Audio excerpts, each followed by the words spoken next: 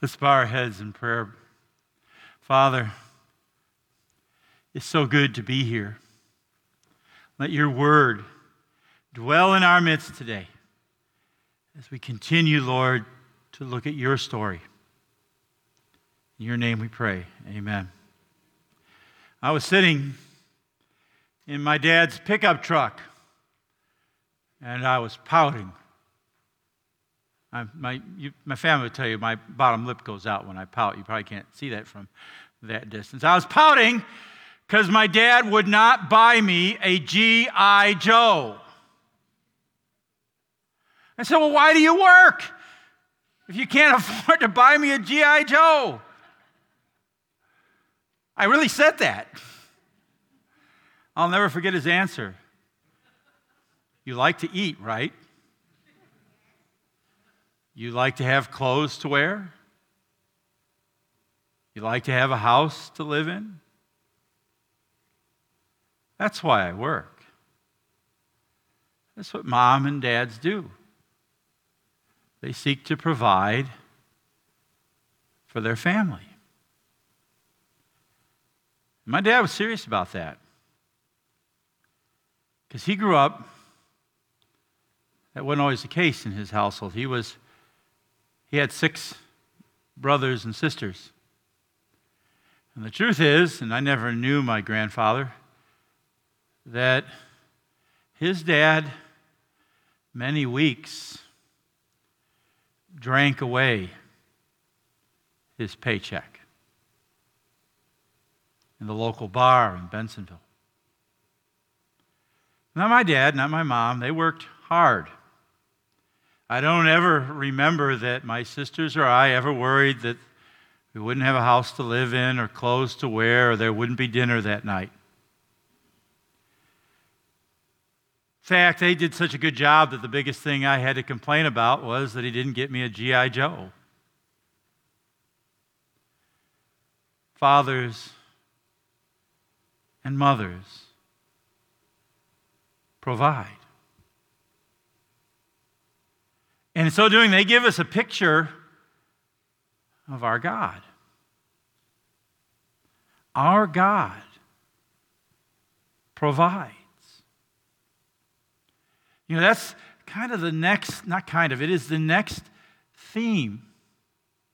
The next part of the story of God that we're looking at. It's in Genesis 2, it really outlines for us God's provision. And we're going to spend a little time looking at some of what God provides. And the first thing, God provides this world as a home to enjoy. You know, in the reading today, it says the Lord God took the man and put him in the Garden of Eden.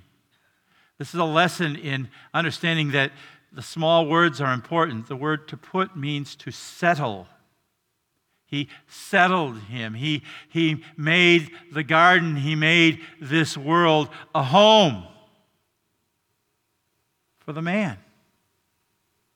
Wow. I love going home at the end of the day. In fact, I usually send Linda a text. I'm on the way. No matter what time of the day it is. Because home is kind of a refuge. It's a place away from stress and worry and work. It's a place where the people love me and I love them. It's one of the reasons why during COVID-19, as it came into the end of May, and I was anxious to come and work here, so work wasn't something I did at home. So that home was home. In fact, Linda's working on me pretty hard to get me to set down my phone at night and not look at it too much. Well, God gave us this world to be home. And I love what he calls the garden. He calls it Eden. Eden means paradise. Sounds pretty good, doesn't it? It means delight or bliss. It tells us something about God's intention. He desires that we enjoy the world. And so I'm going to alleviate some guilt for you, except for about an hour on Sunday morning when you're out in the world, when you're going for a walk, when you take a swim, when you go camping with your family, when you're out, Tommy, and you're grilling and smoking out there outside, when you stand beside the Grand Canyon and you go, wow, you are honoring God because He gave us this world to enjoy. God also provides us with purpose. You know, a lot of people say, why am I here? What's my purpose? You know, it's really, if you read the Scripture, not too difficult a question. God answers the question in the very first chapters. He says, be fruitful and multiply and fill the earth and subdue it and have dominion over the fish of the sea and the birds of the air and over every living thing that moves on the earth. That's our purpose. In the passage we were looking at from chapter 2, verse 15, He put us in the garden to work it and keep it.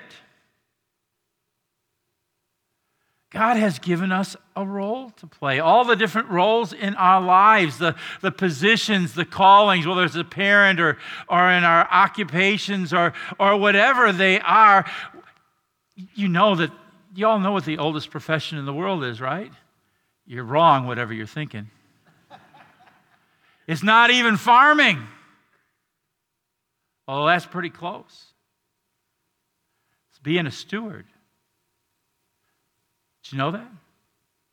God puts us in all our various roles as parents, as workers, whatever we do in life, to be stewards, to work and to care for His earth, and to do that as a way of loving Him and of serving each other. When you guys wear the mask coming in and out, you are being stewards. You're caring for other people. Now, folks, I want you to, I read something this week in a book called God at Work. It's by a man named Gene Edward Veith. He's a Lutheran guy. He used to teach at Mequon at Concordia, Wisconsin. I love this. He said, God healed me. I wasn't feeling well, so I went to the doctor. The nurse ran some tests. The lab technicians identified the problem. So the doctor wrote me a prescription. I got it filled at the pharmacist. And in no time, I was a lot better. But it was still God who healed me. God talked to me. The pastor or the lay minister was reading God's word. In the sermon, he proclaimed the gospel. God got through to me through the vocation of the pastor. God fed me, not with manna, but with what the teenager working at the fast food joint gave me. God clothed me and sheltered me with the help of my employer. God protected me, though I wish the highway patrolman hadn't pulled me over. See, in all our roles, God gives us a purpose to serve one another, and He works through us, whatever role it is that you happen to be playing at that moment. He has given us purpose. God provides daily bread. Now we know that as Lutherans, that's a big term. We know that because we learned it when we learned the small catechism, didn't we? And we were studying the Lord's Prayer, and Luther asked, what is daily bread? And well, here's the answer. Daily bread includes everything, basically. Everything that has to do with the support needs of the body, such as food, drink, clothing, shoes, house, home, land, animals, money, goods, a devout husband or wife, devout children, devout workers, devout and faithful rulers, good government, good weather, peace, health, self-control, good reputation, good friends, faithful neighbors, and the like. In other words, etc., etc., etc. There's a longer list than what's up there, isn't there?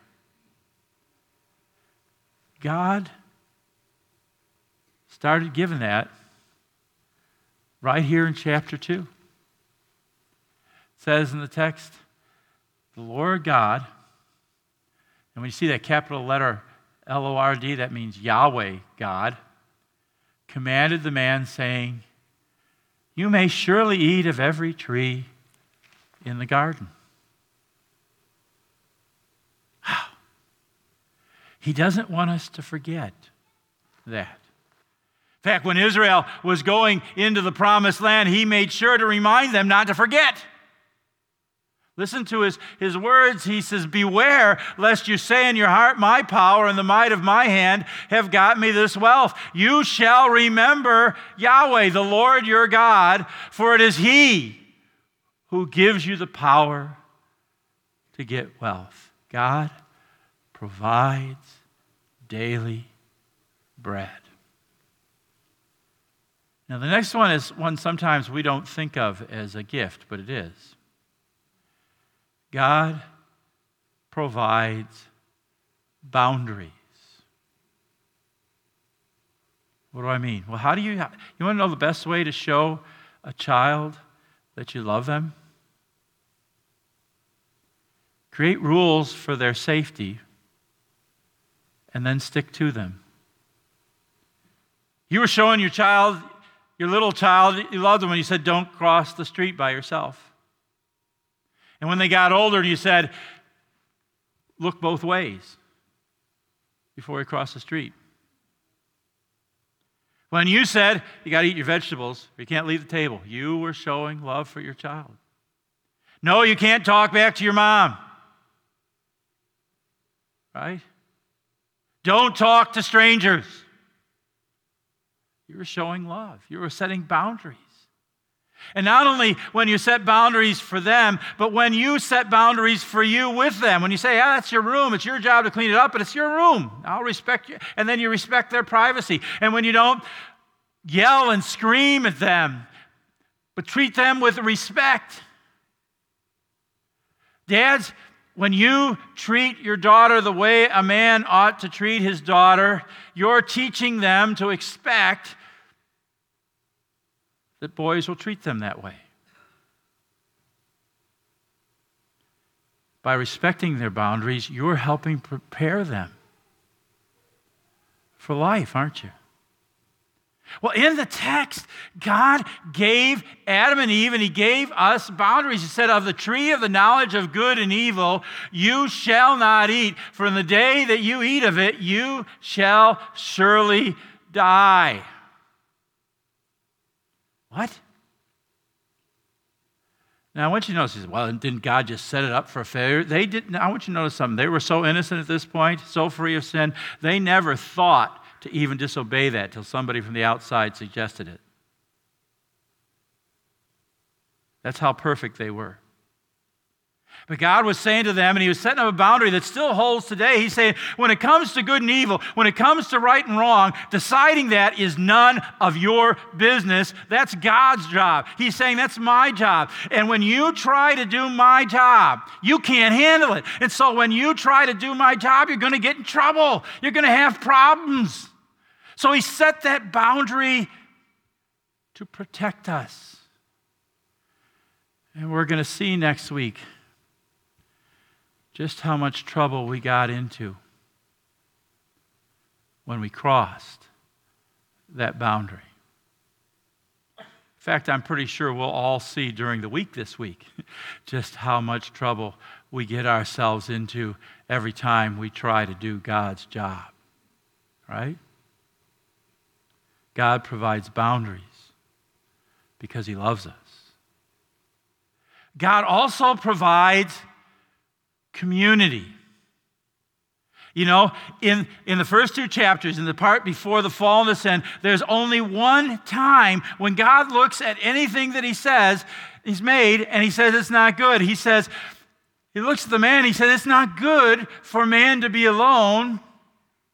I'll make a helper suitable for him. And so then what happens? God caused a deep sleep to fall upon the man, and while he slept, he took one of his ribs and closed up the place with flesh. And the rib that the Lord God had taken from the man, he made into a woman and brought her to the man. And in that moment, God created relationships. He created community. He created marriage and family and friendship and all of it. Now don't get me wrong.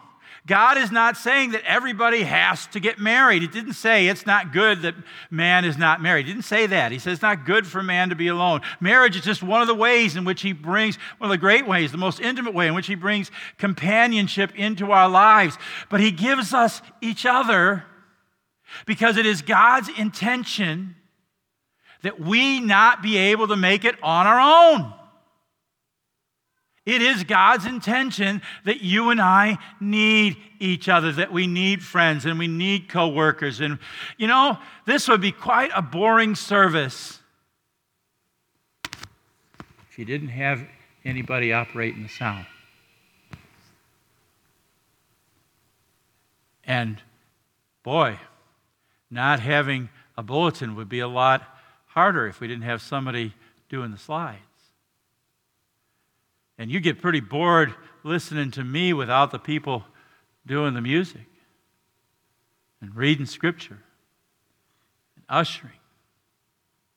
God has designed it so that you need me and I need you. Think back to that whole thing, that reading from Veith before, right? I need the doctors, the nurses, the pharmacists. I need the guy at the fast food restaurant. I need the policeman. And they need me. Do you see how serious God is about providing? He's so serious that he didn't stop with Genesis 2. When man fell into sin, God did not stop providing. When we decided we could do his job better than he could and turned our back and went our own way, he didn't turn his back. In fact, he's so serious that we not be alone, that he finally came himself and took on flesh and blood. God providing is an essential part of the story of God every day. In his love, he provided for you and me the ultimate gift, a Savior, Jesus. In the fullness of time, God sent forth his Son, born of a woman, born under the law, to redeem those who were under the law, that by his death, by his resurrection, by baptism, you and I might receive adoption as sons and daughters of God. And why does God do all of that for us? Well, we learned that in the Catechism too, didn't we?